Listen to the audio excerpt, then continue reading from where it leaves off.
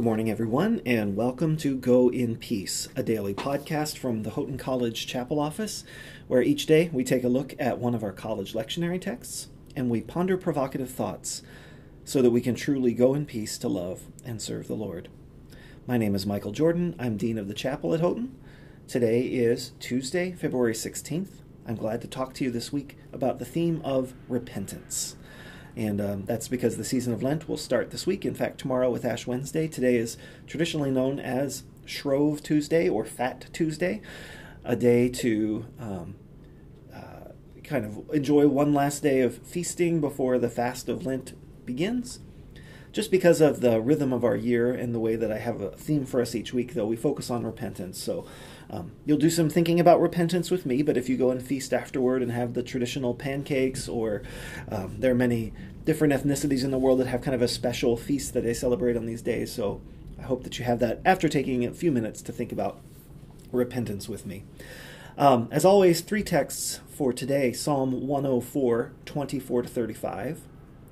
1 Kings 8, 44 to 53, and 2 Corinthians 7, 5 to 13a, the beginning of verse 13. And it's that I'd like to read for you today from 2 Corinthians chapter 7, and I'll begin in verse 5.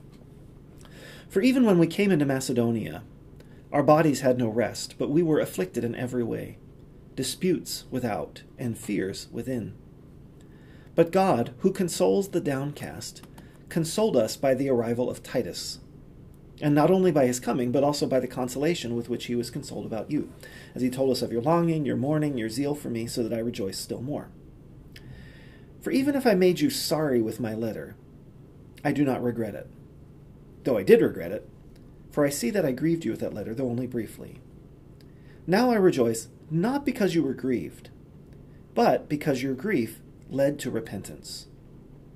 For you felt a godly grief, so that you were not harmed in any way by us. For godly grief produces a repentance that leads to salvation and brings no regret, but worldly grief produces death.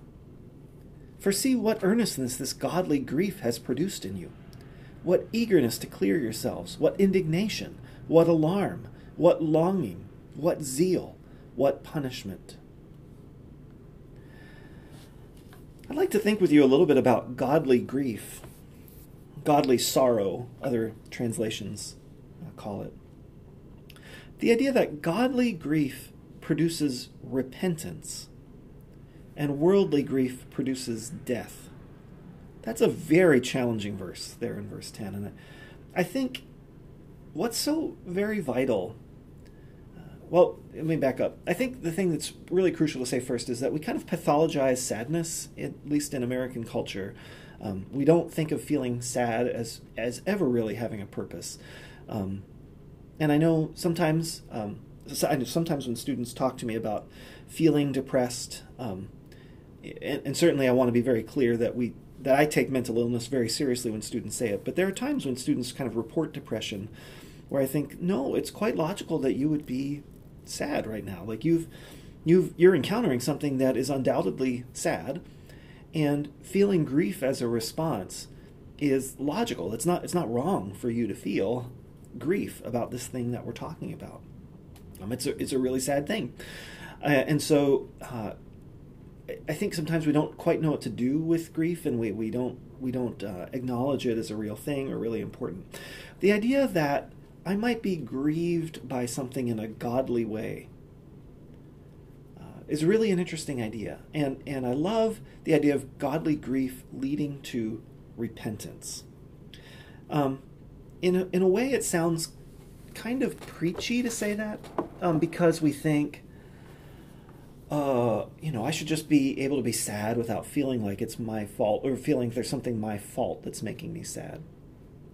And of course, we want to be honest about what's really our fault in a given situation.